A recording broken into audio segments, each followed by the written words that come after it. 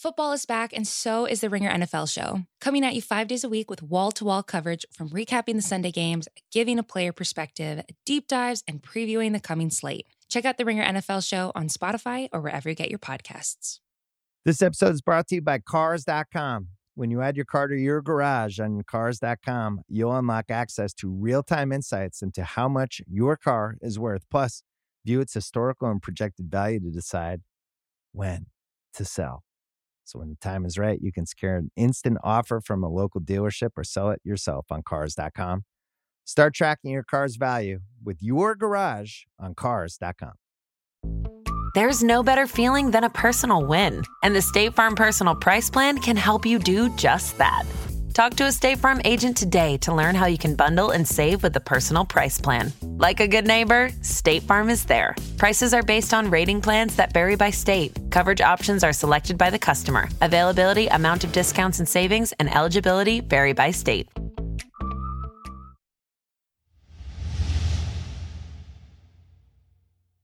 Oh, it's already started. The countdown just skipped.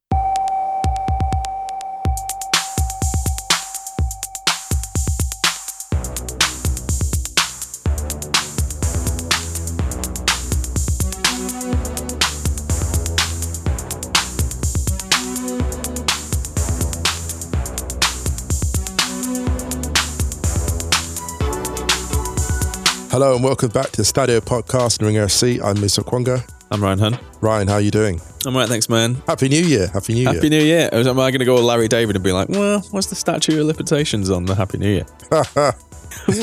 Yeah. I'm not that hyped about the New Year. Only because Oh yeah, I mean, it's a pandemic. I'm not really about anything. Yeah. Fair enough. I'm doing very much to the new year like I do at the beginning of a new season when someone asks me about Arsenal. I'll be like, well, let's just see how we go. I think that's very, very wise. That's very, very wise. How was your Christmas and stuff? Very peaceful. Ate a lot. Watched all 8 seasons of Homeland. Wow. Which is 72 hours of television. Wow.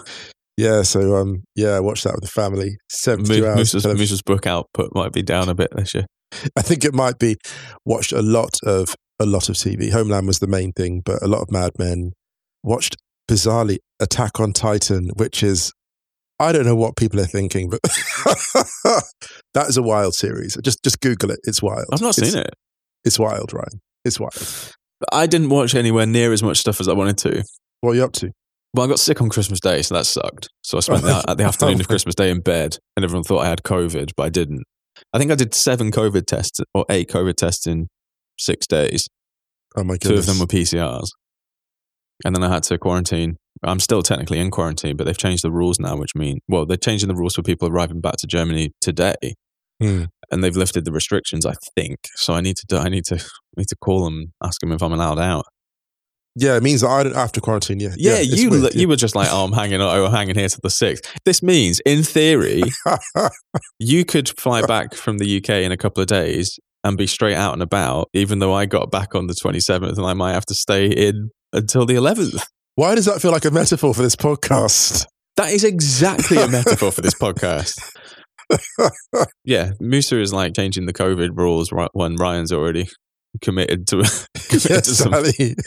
Out here being chaotic in the UK. Exactly, yeah. But yeah, I watched Dune finally.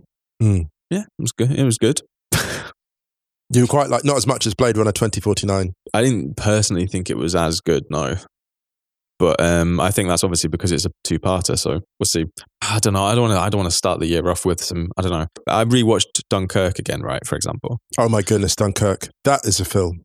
And like Zimmer seems to be on a bit of a run at the moment where he's kind of just, he's a little bit too extra on some of the sci-fi stuff. Yeah, I think he went a little bit extra on Blade Runner 2049. I also think he went a little bit extra on Dune, because the thing is, you've got to, we're stepping on Chris Ryan's toes here and Sean Fennessy's toes here on the film front. So they knew what this was. No, let's get into it. No, but what I will say, listen, on the score front, I think that it's funny because the peak Zimmer on Dune is some of the best I've ever heard him. Like, there's specific scenes, the desert warfare scene where he emerges out of the sand. I mean, it's super stylized, isn't it? I mean, I've not read the book. I'm going to read the book. Mm. I don't know. I always see scores as being able to massively enhance a film. They won't make a good film bad, but they will stop a good film from being great. That's interesting. Yep, fair. Yep. And I think with something like Dune, where you have so much of the visual is doing the work that the audio would usually do in a non-visual in a movie that is not so visually stylized. Yeah, I think sometimes letting the visual have space is really, really integral to a score. And I think Zimmer's been on a bit of a run of not letting stuff breathe enough. That's interesting. Whereas with Dunkirk, it was the opposite. It was very much like it was constantly there, this constant sense of increasing tension, but the visual was allowed to breathe in a visually not quite as stylized or spectacular setting, if that makes sense. I can't believe I just said that this fictional world in Dune is more spectacular than one of the greatest historical. But what you're saying is of all time. Sometimes sci-fi makes people overcompensate. Yeah, there's an essence in sci-fi where you have to kind of like you have to ramp up everything when actually let the visual do the work. You know. Are you talking about Ralph Rangnick's tactics in Manchester United? Exactly. Yeah. Ralph Rangnick is on a bit of a Zimmer run at the moment. He is. But like for example, in Dunkirk, it's got one of my favorite movie shots of all time, which is Tom Hardy's Spitfire going across the beach without the propeller on. Incredible. And it's silent. Incredible. Completely silent. That was a really, really genius idea from a score point of view because it didn't need anything. You know? And I think there are elements in Dune which don't need anything and they have things. And I think it can be quite distracting. And I think that was the thing he fell into. He fell into that trick in Blade Runner, I think. But anyway. No, but actually, there's a good point you make here because you know what? Sometimes I was watching a very uneven series I've mentioned in the newsletter, actually study a newsletter, check it out, where watching Foundation, this Apple TV series. The Asimov thing. Very uneven, but again, at its peak, it's incredible. And there's a particular moment where the most powerful moment of the first season is in the final episode. There's a revenge scene. Those who've seen it now, there's a revenge scene. And when the moment of revenge happens, the sound cuts out really beautifully. And it occurred to me, I was like, wow, so much art is noisy. So much art is noisy, and actually, sometimes stripping things away is the true power. And I'm working on a project at the moment. Don't worry, more books. No. Just working on a project at the moment. And the only real thing, it's very early stages of work on it, Ryan. But the thing I keep saying to myself is, don't overwrite it. Yeah. Don't overwrite it. And I think there's a big, actually, we'll get to the football actually in relation to this. I think there's a lot of overwriting going on. Yeah, I agree. In football at the moment, if that makes sense. Yeah, I totally agree. And I think also from an art point of view, especially in film or TV, silence can be the most powerful climactic score. Harder They Fall. For that moment. Good example, Harder They Fall. So many amazing songs on that soundtrack. At the same time, the most powerful moments of the movie, Jonathan Majors' eyes. Yeah, see, I think they fell into a bit of a trap with this movie. They obviously wanted it to dip the toe into the Tarantino thing. Bingo. What would have made that movie a hell of a lot better? Because some of the artistic cuts at the beginning, like when Jonathan Majors turns up and then the titles roll. Yes, that's amazing from a stylistic point of view. But then I think some of that gets lost, and when the score becomes distracting or the soundtrack becomes distracting in the movie, I think that can really throw the movie off course. And I think this is the thing with Dune. I thought it was like a movie of 1/3 and 2/3. I actually thought after about a third of the way through the movie, I was just like, I don't actually think this is very good. That's interesting. Then the second 2/3 of the movie convinced me that it actually was. But I think with a movie like Dune, when you're presented with something like that, like when you're giving all of those ingredients a third of the way through the movie, anyone who is remotely into that kind of movie should not be thinking, is this actually any good? No, they should. Do you know? Oh my God. This is the segues to football only because, at the end of the day, these are all narratives, right? At the end of the day, do you know what it is? Ralph Rangnick is the Denis Villeneuve of football. Wow. No, that's too much. Do you know? Oh my God. We need to do admin. We've gone on for 10 minutes. We said before we recorded, right, let's make this, let's get really efficient on the recording. Because we've got a lot to talk about, but we don't need to talk about all of it. And we spent 10 minutes talking about movies. If it's not even a movie podcast. Then again, no, hang on a minute, but football's are movies. Like, I watched The Lost Daughter recently, right? And a lot of people are raving about that movie. And I watched it and I was like, do you know what? This movie is obviously brilliant. And it's also emotionally not for me, in the same sense that 21 Grams, which is a brilliant movie, I adore it in many ways, but emotionally it wasn't for me because it's not speaking to me in the ways that those movies can. There are games of football that are like that. You watch Serie A, watching The Lost Daughter is like watching peak Juventus. It's like watching Juventus in the mid-90s take a 1-0 lead after 12 minutes and just hold on to the lead and just like kill the game. That's what The Lost Daughter is like. It's technically brilliant. It's superbly executed. But if you're looking for a different type of thrill, it won't give you that. It will give you something else. It's a meditative. It's like, there's 200-page novels which are just about someone grieving. That's what it's about. And it's brilliant in that sense. And I think, football matches are movies, really, right? And I only mention that because I compared the Chelsea-Liverpool to an action movie where there's a car chase at the start. And that's what Chelsea-Liverpool was like. But it's on a different day. So I don't always want to watch a Chelsea-Liverpool. The reason I wanted to watch it at a particular time is because it arrived in that perfect pocket, Chelsea-Liverpool, the Christmas, New Year pocket, which is the perfect time to consume anything. And right there at that point, you get a footballing classic. Do you know what I mean? Like, sometimes the context of a match, like, you don't always want to watch an action movie, right? After watching 8 seasons of Homeland, the next thing we watched, believe it was like a Tyler Perry rom-com. Because you don't want to watch like another action. Once you've had Homeland 8 seasons, you can't go straight on to something else. And this is the thing about football this year. I'm trying to vary my footballing watching diet. Like, I'm trying to dot around league to league a lot more because I can't. After Chelsea-Liverpool, I was like, what do I watch after this? What do you want? Anyway, right, we need to do some admin. Admin, yeah. This is ridiculous. It is ridiculous. We're getting fired already. We're first getting back. First of all, we hope everyone's staying safe and well. Had a lovely holiday period, New Year. I'd managed to get boosted if they had the vaccine already, and if they didn't have the vaccine. That booster. Yeah. Second of all, theringer.com/soccer. There will be some stuff going up. We're going to get back right into quick, sharp. There's not going to be a newsletter this week because we're going to save it an extra week. So no newsletter on Wednesday this week, but that will return next week, as will Wrighty's House and the full Ringer FC schedule. So we thought we'd hold the newsletter for the full Ringer FC schedule, and we got a little bit more to talk about. And yeah, other than that, Stadio Outros plays on Spotify. That's where you can find all the music we play out on each episode. Newest one is at the top. Just search for Stadio Outros on Spotify. We hope everyone enjoyed our Christmas playlist that we did. If you haven't heard that, go to the Stadio Spotify page and you can find it on there. Or you would have heard about it if you had subscribed to our newsletter. Stadio.football. Scroll to the bottom. Pop your email address in. We only use it to send you stuff. We don't pass it on to anyone. And that is it. That's all the admin. Right. So today we're going to talk about kind of 3 main things. So we're going to talk about Manchester United versus Wolves. We're then going to talk a little bit about Arsenal, Manchester City and Chelsea versus Liverpool, plus the Romelu Lukaku thing. And then we'll do some questions. So let's get into it after this.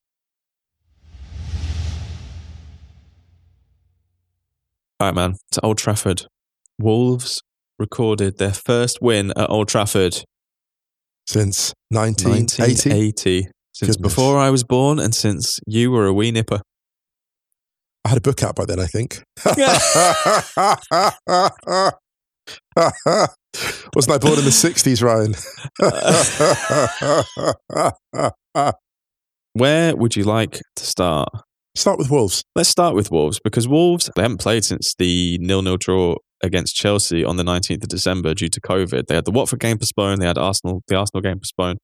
I don't think Manchester United can have any real complaints about the result here. Like that first half in particular, I know it's by no means a metric or a stat that anyone would want to judge the baits of a game on. But the fact that Wolves had 6 corners at the end of the first half compared to 14 shots or something? Yeah, compared to Manchester United, I thought was a sign just of how territorially dominant they were. And in wide areas. Like, this was a strange thing.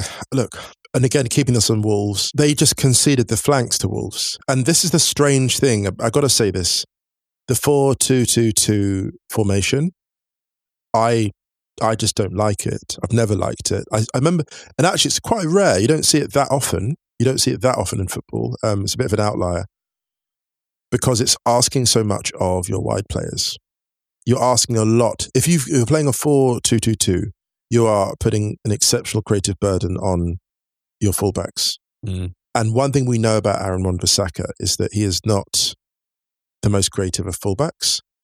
And again, though, credit to Wolves playing with a back three, which is the solid back three, and the fullbacks pushing up. Just extremely impressive. And not just the formation, but just the combination play. How they understand each other in their movements. Ever's got a key role. And, actually, I've got to say, Wolves, shout out to them. They were so impressive against Manchester City. The Raul Jimenez red card overshadowed a really superb performance from them. And it's a sad thing because the Raul Jimenez red card was so absurd, right? It was so ridiculous that people that didn't watch the game just saw that and that was their main takeaway. They saw that, or maybe a 3-minute highlight reel about City grinding out a victory. And they might have thought that Wolves parked the bus. But actually what Wolves did was a bit more sophisticated than that. Using Adama Traoré as an outlet. Who's someone... Adama Traoré is an interesting one because he gets quite a bit of criticism for not having more of an end product. And I think that's a frustration just because he's so gifted on the ball. But some players actually, they have a disruptive quality that's not always about like just piling up the stats. Adama Traoré's role is, he's a bit what, in German football, they talk about the joker as a substitute that comes in and changes the game. He's a joker that starts matches, I think, in the sense that you look at Alexis Sanchez type figure, he's a figure who is allowed to be chaotic because he disrupts your pressing systems, your rhythms, because he'll take anyone. I think Adama Traoré is one of those players who he could be on his day like top 10 in the world at beating someone one-on-one. Does that make sense? I mean, when he comes on, which he did on Monday, he's all oiled up. It's hard to keep a hold of, man, at that stage of the game. With half an hour to go, in a game like Wolves, sorry, I know I cut in there, but I just wanted to say on the try. I think you've highlighted something really, really interesting here with Traoré, because the fact, if you look at Wolves games, I think only 3 games this season in the league, 3 games that they've played in the league this season, I think have been decided by more than a single goal margin. Yeah. I think it was their win over Watford, I think their defeat to Palace, and their defeat to Brentford. Only 3 games this season have been decided by more than a single goal margin. All of those games were by 2 goals. So if you look at their last however many games, let's say since they lost to Palace 2-0, they beat West Ham 1-0, they drew 0-0 with Norwich, they drew 0-0 with Burnley, they lost 1-0 to Liverpool, they lost 1-0 to City, they beat Brighton 1-0, they drew 0-0 with Chelsea, and then they beat Manchester United 1-0. I think we talked about this before Christmas when we were talking about Arsenal's upcoming run. Obviously, Arsenal didn't end up playing Wolves in the end, which I think for Arsenal's sake was a good thing. Yes. And we'll talk about Arsenal a little bit later, but Wolves, there's that thing on Match of the Day where I think they've got 2 points per goal in the league this season, the highest goal or points per goal. And it shows you how good they are defensively. They're extremely hard to break down. Much better size than Manchester United have found that out this season, as we just talked about the results. And when you have someone like Adama Traoré to come on with 25 minutes to go, and then all of a sudden that side has a kind of chaos agent. Yes. That is such a tricky thing to counter, I think, tactically. Rangnick mentioned it after the game where he said, like, by the end of the first half, we just couldn't control the midfield. We had 0 control. And that's why he did that tactical shift in the second half. To the back 3, yeah. Taking off Greenwood for Fernandes, which I don't think it was the best choice in terms of who to remove, but I think it was a really good addition. Manchester United definitely had their better period, I think, or their best, but they had that 5 minutes, which was kind of their best of the game, where the atmosphere seemed to really shift at Old Trafford. But going back to what you're saying, like, so I know I've lingered the point a little bit. No, go for it. Those are 2 very, very controlled tactical ideas from Lage that I think really, really play into Wolves' strengths this season. It's funny in terms of how he uses Adama Traoré. Like, he used him as a kind of more conventional hold-up man against City. So it's impressive what he gets out of players. He sent on Traoré to disrupt. He used him against City to contain. But the thing about Lage, and this is coming to United eventually, Lage seems to see the characteristics of his players and build a team accordingly. Rangnick has his tactical setup and doesn't build. He has a tactical system, and like, okay, here's my system, and I'll put the players into it. As opposed to, let me say, they're going to hate you saying this, the Antonio Conte approach, which is to basically say, here are my players, what's the system that best suits the players? And the problem with the 4-2-2-2 is you'd be very, very hard pressed to find two midfielders anywhere in the Premier League who are very well suited to that. Anywhere. It is extremely difficult to play a midfield two in a narrow, with all the width. If you look at the problems that Manchester United had, it's quite funny because the problems Manchester United had against Liverpool, overloads in midfield because the two were isolated. Rangnick has basically taken that and emphasized it. Yeah, I think with tactical systems and formations as a general concept, I think they don't really do a huge amount, or they're not hugely important in an attacking sense because it's player positions. But in a defensive sense. But that's where the formation comes in terms of a defensive setup. This is the key, yeah. The strain and the stress that is put on a midfield two in a 4-2-2-2 in comparison when, say, you have a 3-4-3 is astronomically different because you have so many. You know, you want to use the Dune thing. It's essentially like battling without having one of those cool shields that you press on the watch. Yeah. Whereas you're so exposed. You know, so it's like watching someone, when people look like you're in a moving house and people don't know how to lift boxes and they're putting stress on all the wrong joints. It's like that. It's like, unfortunately, the Manchester United tactical system is almost like stress testing players' greatest weaknesses. But no, on Wolves, you're going to go back to Wolves. Yeah, let's talk about Wolves for a couple of minutes more and then we'll talk about Manchester United, because I thought that the shots thing was a little bit of a catfish, because so many of the shots from both sides actually in the first half were just from way out and they were nothing shots. But I think that even though I don't think they tested De Gea massively in the first half, you could sense that with every wayward long shot from Wolves or every corner that they got, or turnover and possession from Manchester United, there was just this sense of momentum that Wolves had that you could only really see one side going ahead, really. And there was this moment, I think it was 34 minutes in, Wan-Bissaka takes a throw in, gets it back, and then just kind of hits this absolutely nothing ball into the middle of midfield when there were three wide open United players in more of a defensive part of the pitch. Wolves intercept, break. I can't remember if De Gea makes a save from the resulting shot, and then it bounces out and Ronaldo just does that nothing header. Yes. And then just stands there. That little section of play, it was about 30 seconds, I think, kind of summed up what happened to Manchester United over the whole course of the game. This is the funny thing. I like that you mentioned this. I love that you mentioned this, because I'm thinking now about anyone listening to this podcast who's ever performed, ever done any kind of performance, whether you've been on stage, whether you've been a performance poet, whatever.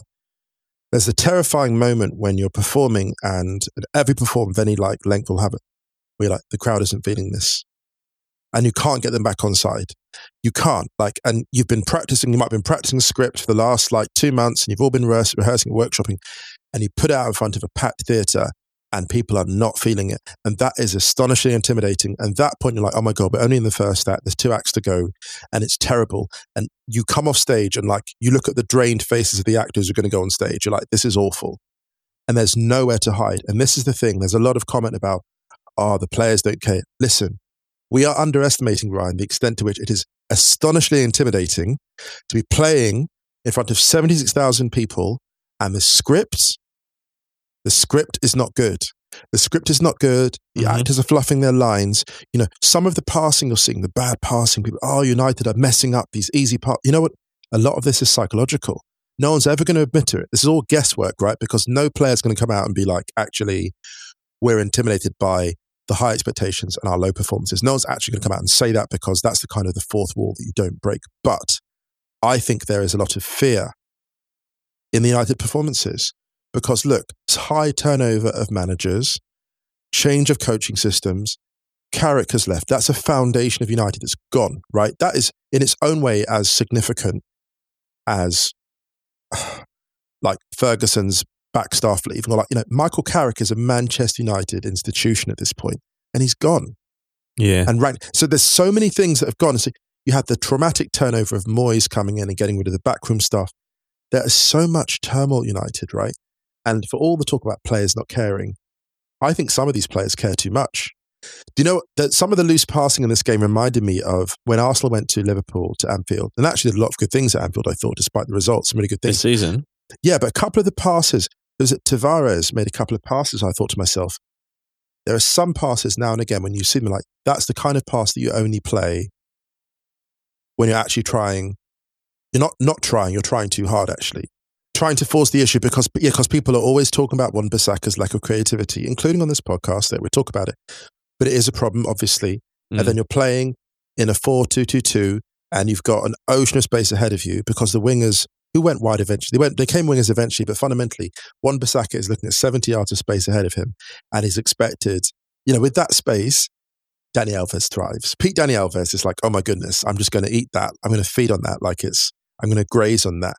Whereas Wan-Bissaka is going, wow, I'm not the guy that builds up play like everyone wants me to. You're asking a lot. So I guess I'm just throwing that in there to check the kind of conversation and narrative about the fact these players don't care. I don't think that's the case. It's a tricky one because I think, and maybe we'll talk about this a little bit more when we talk about the rest of the stuff later on, but I think Rangnick deserves a bit of sympathy in the sense that you've got a new manager coming in who has had a few weeks kind of wiped off of the training ground because of having to shut it down because of COVID.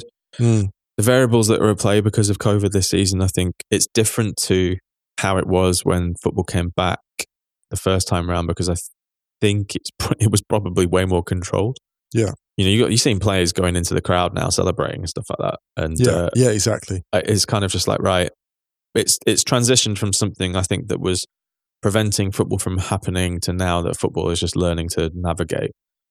Manchester City are top of the league and kind of cruising at the moment. And I think a lot of that has been down to being able to keep probably the most stable squad available for as many games as possible. I mean, they've had some people out for sure, but also the strength and depth they have means that they're way more equipped to navigate. I'm starting to wonder if they had else. the first. I'm starting to wonder if they actually created their own vaccine.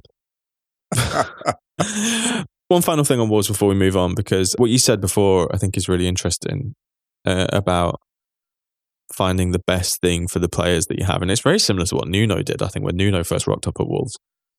And I think that what Bruno Lage is doing this season at Wolves, while it may not... It's weird because even though they're not blowing teams away or scoring a load of goals, I actually found them quite fun to watch. Yeah. Anything else on Man United and Rangnick? Or are we going to wait more about that? Because no, I think it's fair to step back for the moment and then assess it later. But early indications are he might have to change. Well, I think he will have to change formation to get the best out of this set of players. Quick shout for the return of Phil Jones. I would just say that. Yeah, Luke Shaw shouted him out in his post-match interview, actually. Shout out to Phil Jones, actually, who wasn't bad. He wasn't bad. I mean, his header fell to... He could have probably done a little bit better with that header for João Moutinho, but there's still a lot to do there, I think. I think if he could have done anything better, I think he could have come to the ball with more urgency, but that was a thing that affected all United's defensive players, to be honest. He stood off perhaps slightly too much throughout the game. There's a few moments where, you see players jockeying the ball. There's a great description. Actually, said Lowe noticed this. It came up in the Getafe Real Madrid game about Carlo Ancelotti about pessimistic defenders who expect the worst, which I love, and defenders who expect the worst commit slightly earlier. So Militao made a bad mistake for Getafe's goal. That was a good game, actually. Getafe Real, Getafe beating Real 1-0. Big shot. Yeah. There. But yeah. So maybe more pessimistic defending from Phil Jones, but he'll get that back as he gets into the swing of things. And you know what? Here's the thing very quickly. A back three of Jones, Maguire and Varane is pretty handy, actually. I'm not against that as a back three for United. No, I mean, I'm not. And to be honest, I think United could do a lot worse than playing a back three at the moment.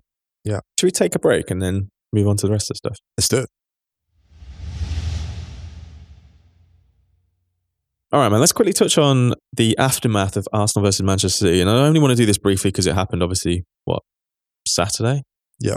Arsenal super impressive, I thought. This was a really, really good barometer of where Arsenal have progressed to this season. Yeah. Didn't have a huge amount of the ball. Manchester City obviously had the higher XG, but I think a lot of that was down to the proximity where the winner was scored and obviously the penalty. And I think one of the most encouraging things for me from this was actually how Arsenal responded after going down to 10 men. That minute or 2 minutes was kind of the whole thing that decided the game. The penalty awarded, Martinelli hitting the post after getting screened by Stuart Atwell, and then the Gabriel red or second yellow. Yeah. Most of the questions we had on this were about the VAR. So Patrick Corcoran, VAR, my real question is how can clubs across the Premier League affect change with the standard of officiating, if at all? Every week there is something going on, but nothing changes and there isn't any accountability. Voluntarily bald. Amazing. I know you guys don't particularly like talking referees, but is there anything that the PGMOL can learn from our friends on the continent in terms of training and recruiting? To be honest, I don't really know because I'm not really privy to the ins and outs of how referees are trained elsewhere in Europe or in the PGMOL, to be honest. But we did do a thing on this, a couple of episodes before we wrapped for Christmas. So I don't want to go too much into it, but I just wanted to touch on those two incidents. So the Erdegaard penalty shout, which is very early on, and the Bernardo Silva penalty shout, and how differently the two were dealt with. Erdegaard, I thought, was a penalty. Me too. And Bernardo Silva, unfortunately, I think he had to give it. Bernardo Silva had decided, I'm having a nice stroll through London this afternoon. I'm tumbling. He's got a bit of my shirt. Well, I'll lean into that. So he had to, unfortunately. And I think the nature of VR, unfortunately, is that things that look bad in real time look even worse on replay. And I saw that and just, the Odegaard thing just surprised me because that to me was a penalty too. I think they were both penalties. Yeah, it's really interesting how, I think I mentioned this before, how Sky Germany commentators just usually, they were watching the replay back for the Bernardo Silva penalty and they were just like, that's not a penalty. And they were absolutely adamant. And this happens so often this season that they're like, for me, it's not a penalty. And they say it over and over again. And then it gets given and they're just like, all right, I have no idea why. And I think the thing with the Bernardo one was, and this is again my problem. My problem isn't really with referees necessarily. It's with the application of the technology. And this is what I think we said pretty much in a longer version before Christmas, in that the Odegaard thing needs to get reviewed 100%. Yeah. But also, there's a responsibility to relay the angle and the speed that most accurately portrays what happened. So for why the decision's being made, yeah. So for the Bernardo Silva one, they kept showing Atwell the completely wrong angle. This is different where you have two decisions in a game because not all decisions are the same and not all actions are the same. But I think in terms of how they were applied and kind of how soft both of them were, I think both were penalties. Yeah, and the thing is, the Bernardo thing, you know what? I don't like it because of the way he goes down. Like, he's clearly looking for something before the contact comes. And it's frustrating because I remember seeing it and going, the referee has to give this, I think, but you're damned. You're damned either way with this. And it's a very, it's a lonely place to be as a referee when you're making shouts like that. But the Odegaard thing, I just didn't get. I don't know if there's an element of maybe this is, things being early in a game, relatively early in a game, do you give them so much? I don't know. I can't. Well, the thing we'll talk about that with Sadio Mane actually in a little bit because. Do you mean because maybe that's a trend with things? Yeah, but to be honest, just do it. Just do it. I think that. But also, one thing I would absolutely say here, and this is something that I think people really need to stop talking about, is the whole conspiratorial nature of refereeing. I don't think referees have got enough to deal with without having to keep track of biases against certain clubs. I don't feel that referees are biased specifically against one club or another. I think referees get a lot of stuff right that we don't give them credit for because we expect them to get it right all the time. And this is something that we said on that podcast where we were talking about the VAR decisions, because it was that wild weekend that we did the podcast after. Referees are going to make mistakes.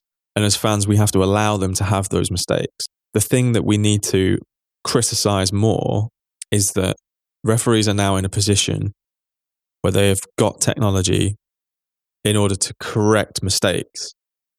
So we need to see the application of that technology used. Like, for example, if Stuart Atwell gets 4 or 5 different angles of that, like everyone else did on TV before he'd even gone to look at it, any decision or any action on a football pitch can look either 100% nailed on or 100% not at slow-mo. Some of them may need more on one angle, but what I'm trying to fucking say is look at all the angles. Why is the referee getting one angle that makes it look more of a penalty than if it does from another angle? Right.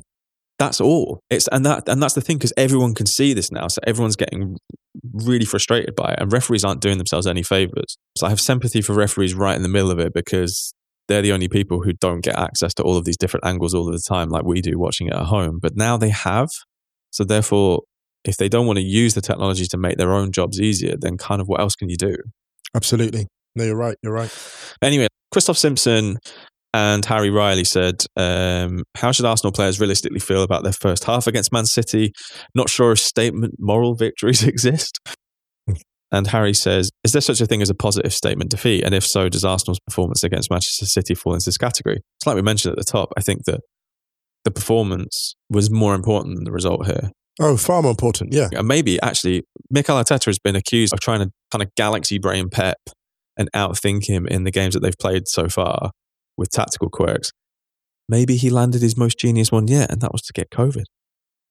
Oh, God, that is galaxy brain. Oh, the thing that Pep will expect the least is if I'm not there. Amazing. Can I say this about the first half against Manchester City was so impressive from Arsenal. And if you look at that performance and the players who were key, and especially in the opening goal, the opening goal of the game, it was a lovely goal. Odegaard to Tierney to Saka, they opened up City in a way that City aren't very often opened up. Nope. They opened them up like inside and then out. That is extremely impressive. They scored actually a very Manchester City goal. And they moved through that team with such ease. And City's goals came from defensive misunderstanding and a highly disputed and debatable penalty. Like a debatable, but still a penalty, I feel. But still, City had to resort to grit. But this wasn't Manchester City overwhelming a team. This was not remotely that. As I call it, the Arteta derby. They were narrow victors in this, but a point for Arsenal, I think, was the fairest result. A victory would have created unfair expectations. That's why I feel a defeat was a bit cruel, actually. I think a point, but look, shout out to the recruitment at Arsenal, because we're seeing some good signings. Shout out to Arteta's handling of Aubameyang and the squad. And just, you look at this Arsenal team and you think about it, not in terms of this year where they're going to end up, because to me, that's not the conversation. The conversation is, what is this team's 3-year arc looking like? And it's extremely positive. And you're seeing with Arteta, the last few months, you're really seeing why Pep was so furious that he left Manchester City. You are understanding now.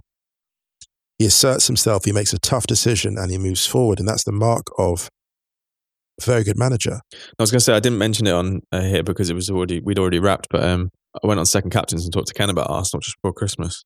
And it was actually really good to see what Arteta said about the phases of his management since he's been there. He's kind of like been spot on. It was just like the first phase was just like, right, we need to plug the holes. Secondly, we need to start kind of like bucketing the water out bit by bit. And then we need to kind of start repairing the boat. And, so far, it's staying afloat. That's my metaphor. I managed to do it all. Yes. Yeah. And I like what I'm seeing from Arsenal. I like it. Yeah, me too. That means that Manchester City are 10 points clear at the top of the Premier League. They extended their lead due to Chelsea and Liverpool drawing 2-2 at Stamford Bridge. We've got a couple of City questions and then we'll move on to Chelsea-Liverpool. From Barry Brudney, who said, with Manchester City having a cushion in the Premier League, is a treble possible with them saving their best squads for the FA Cup and the Champions League? A treble is always possible with Manchester City. That's the thing. It's always possible. With the quality of coaching, primarily, and then also the resources, because we have to give credit to the coaching and the resources. They're always a treble threat, without question. Again, you look at the goal scoring. They're finding goals from everywhere. I've said this before about goal scorers and strikers, and I know I sound like a walking cliche here, but the late stages of the Champions League do require sharpshooters. And the one thing that has maybe cost City before is, well, there's a couple of things going on, but one of them is a sharpshooter. But we'll see. They are a treble threat without question. I think the league is very much theirs to lose. It's not controversial saying that. Yeah, I agree. The Champions League, of course, is the big obsession for the club and for Pep, as it should be. It's Manchester City. I'm not sure if they're any closer to that dream than they were last year. And I'm not saying that out of disrespect. I'm just saying that I'm not sure. Mm. We had a question from Moko. Said, are you concerned that Manchester City's resources will lead the Premier League, resembling Bayern in the Bundesliga / PSG in Ligue 1, or without Pep, do they slide back to the pack? I think this is interesting. Manchester City are further out in front in the Premier League than Bayern are in the Bundesliga. I'm not worried about that because no, I'm not. I think the quality of Pep's coaching is actually underrated. Yeah, I agree. I think if you give those players to 90% of other coaches, Man City are back in the mix. They're not 10 points clear. Pep is a genius, and he is such a genius that we forget. City got all the money. Yeah, they do have all the money, but look, so do Manchester United. So do Manchester United, and Manchester United are avowedly not. I mean, there are many things in United, but they are not 10 points clear in the Premier League. Pep's brilliance is understated. It really is. I know we talk about it all the time in this podcast, but I think people still don't realise just how good Pep actually is, which is partly his own. Yeah, he's made his own bed because he's gone to clubs with so many resources that it's hard to gauge just how good he is. But I don't think he cares though. Oh yeah, I don't. Not anymore. I think there was a time when he did. Yeah. I think there was a time, but I think we're seeing a different Pep now. Yeah. Let's talk about Chelsea-Liverpool. First half was where it was all at. Mane taking the lead, but giving Liverpool the lead, after 9 minutes. Mo Salah with a lovely goal for Liverpool second. Oh my God. So good, man. That dummy, the hesitation he puts on good. Marcos Alonso is out of this. It's out of this world. Put him on skates. And then Kovacic's unbelievable backpedaling volley in off the post. It's a step back three with the hands in his face. It was a step back three. It was so good, man. And one, I think. Yeah. And then Pulisic getting the equaliser in stoppage time. That was a wild few minutes. And that first half was really where it was all at. I loved Kovacic at Real Madrid, and he just never really got the minutes. And I always looked to him in that squad and just thought, my God, even when he was at Inter, I was just like, this man is a technical marvel. You know that player that Real Madrid just seemed to stockpile for a few years? They have these absurdly talented midfielders who would start almost anywhere else. Like someone like Isco. Isco would start for 99% of teams anywhere else in the world. And at Real, he's just like an afterthought, right? And for me, I know different types of player, but for me, Kovacic was in the Isco class. And I'm so glad that he's showing people that. The ability of Kovacic to break the press, to receive the ball 5 yards outside his own area and just beat two men. Beat two men of the best press you'll find anywhere in the world. Like it's nothing. He did that time and again against Liverpool. It was outstanding. But also shout out to N'Golo Kante, who all the cliches about his engine. This man's ability to break ground. There was a point in the first half where N'Golo Kante received possession and it was a guarantee he beat the first man he took on. It was a guarantee. He's I mean, I love N'Golo Kante, he's amazing. You were saying earlier about Premier League midfield partnerships you could play in that kind of 4-2-2-2, and I think one of the few candidates is probably Kante and Kovacic, actually. Yes, that's a very good shout. But, all right, quick one. Should Mane have gone? Does it matter? I mean, it does probably for the context of the game, but it would not have been a wild injustice if he had gone. I think he should have gone. It would not. I think it would have been. Injustice. I think it probably may have been one of those when you're like, I really don't want to see him get sent off here, but I think he has to go. There's no intent there. He's not snuck a look at Azpilicueta and gone, right, I'm gonna nail you here. But it's dangerous, man. It would not have been an unfair dismissal. Yeah, not an unfair dismissal. But it was so soon. Do you think, like you were saying before about the Ødegaard decision, it was probably too early in the game to make such a call? Which shouldn't be the case. It's funny that because you look at the Champions League final 2019, a penalty after 2 minutes. Yeah. You have to be ready to give anything whenever. That's the thing. But we're humans. We're humans, so we don't want to. We don't want to do that. Because you don't want to, in quotes, ruin the spectacle. But it's not you ruining the spectacle. It's the person that made the careless foul, the reckless foul. Yeah. But yeah. I get that. I think Thomas Tuchel after the game, he did quite well, I think, with all of the questions that he got asked about this, and then obviously about the Lukaku stuff, which we'll talk about in a sec. But yeah, he said something very similar about, the spectacle, and people have come to see 11 against 11, but for him it was a clear red. Jordan Henderson was very much on captain duty. Yeah, basically being like, you can't give a red for that. You can't give a red. So partisan. All right, let's talk about Romelu Lukaku, who was not in the squad. Oh dear. After his interview with Sky Sports in Italy was aired, Thursday or Friday before the game? It was recorded a few weeks ago. It was recorded a few weeks ago. Yeah, and some quotes from Fabrizio Romano came out a little bit before the interview was aired and emphasised certain points, which meant, to be honest, he could have said anything he wanted about Thomas Tuchel in a positive sense after this. The main quotes that were pulled were already out there for everyone who hadn't read or seen the full interview because it hadn't been translated properly at that point. So therefore, I think the damage had already been done. It had. Actually, having said that though, because there's a big piece on this in The Athletic by Simon Johnson and David Ornstein and other reporters. James Horncastle as well, I think. And James Horncastle was involved too. He was in the mix, right? So that's a superb piece. And the funny thing is I went through three phases with this. I saw the quotes at first and was like, well, these quotes look bad. Then I was like, oh, they have context. Then I read the full piece and I was like, this actually looks worse in context. This is actually it's even worse in my opinion, because so Lukaku, I didn't really clock this, and Romelu Lukaku, I suppose I could call this story, I'm going to call it Rom-Com Lukaku. Because I just watched a movie, as it Boxing Day, I think it is. Boxing Day is a rom-com, and it's about a British writer who comes back to the UK with his American girlfriend, but he's still in love with his British ex. And this is absolutely the plot of Lukaku, Inter and Chelsea. He's still in love with Inter.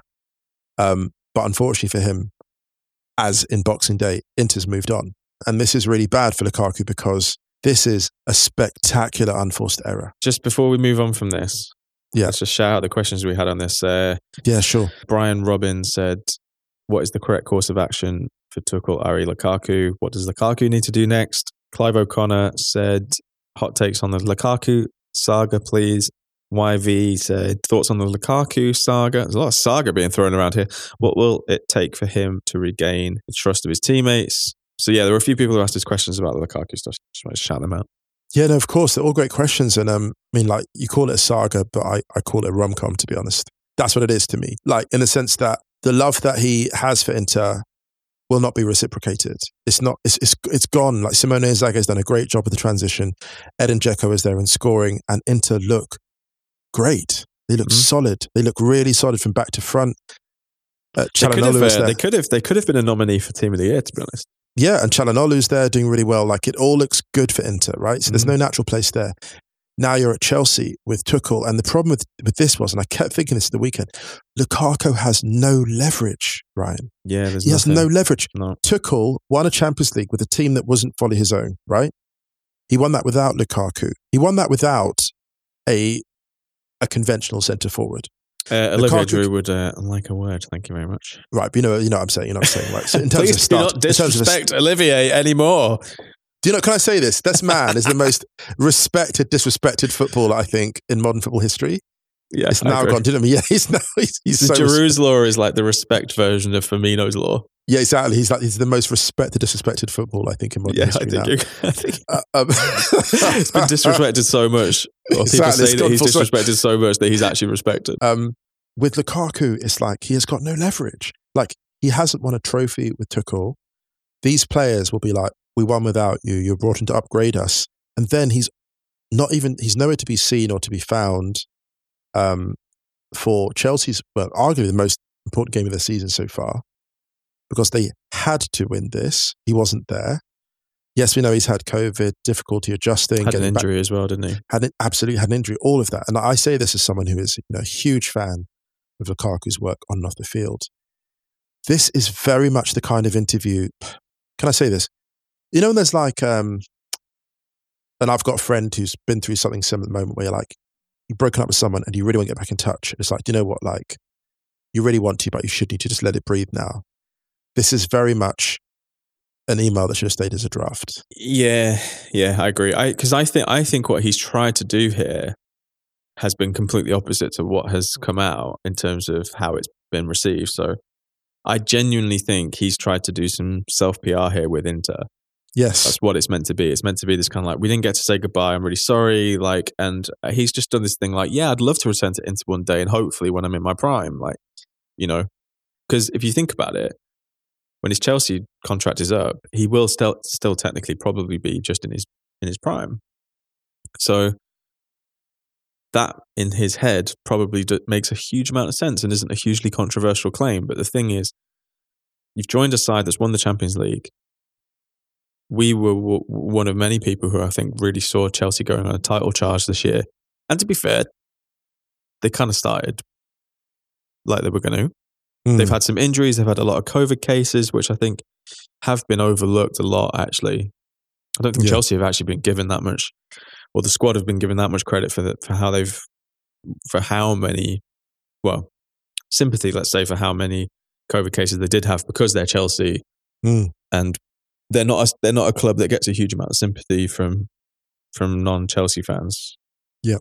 So I think it's the unhappy thing, which is really people have really jumped on, because if he said, yeah, things are going great at Chelsea and I want to improve, or like I'm not massively happy with myself yet, or I still think I could give more, which I kind of think he said a little bit actually. I think that in the grand scheme of the whole thing, it just that's I don't think what he said about the Tuchel thing, for example, was wildly controversial. Reading it looks bad, and timing wise, it looks bad. This is what I mean. The interview is actually worse in context. Yeah. It's worse. You've kind of started something here that you didn't really need to do, that isn't going to serve the purpose that you wanted it to serve. Like, it hasn't mended anything with Inter fans, for example, because there was another banner outside San Siro.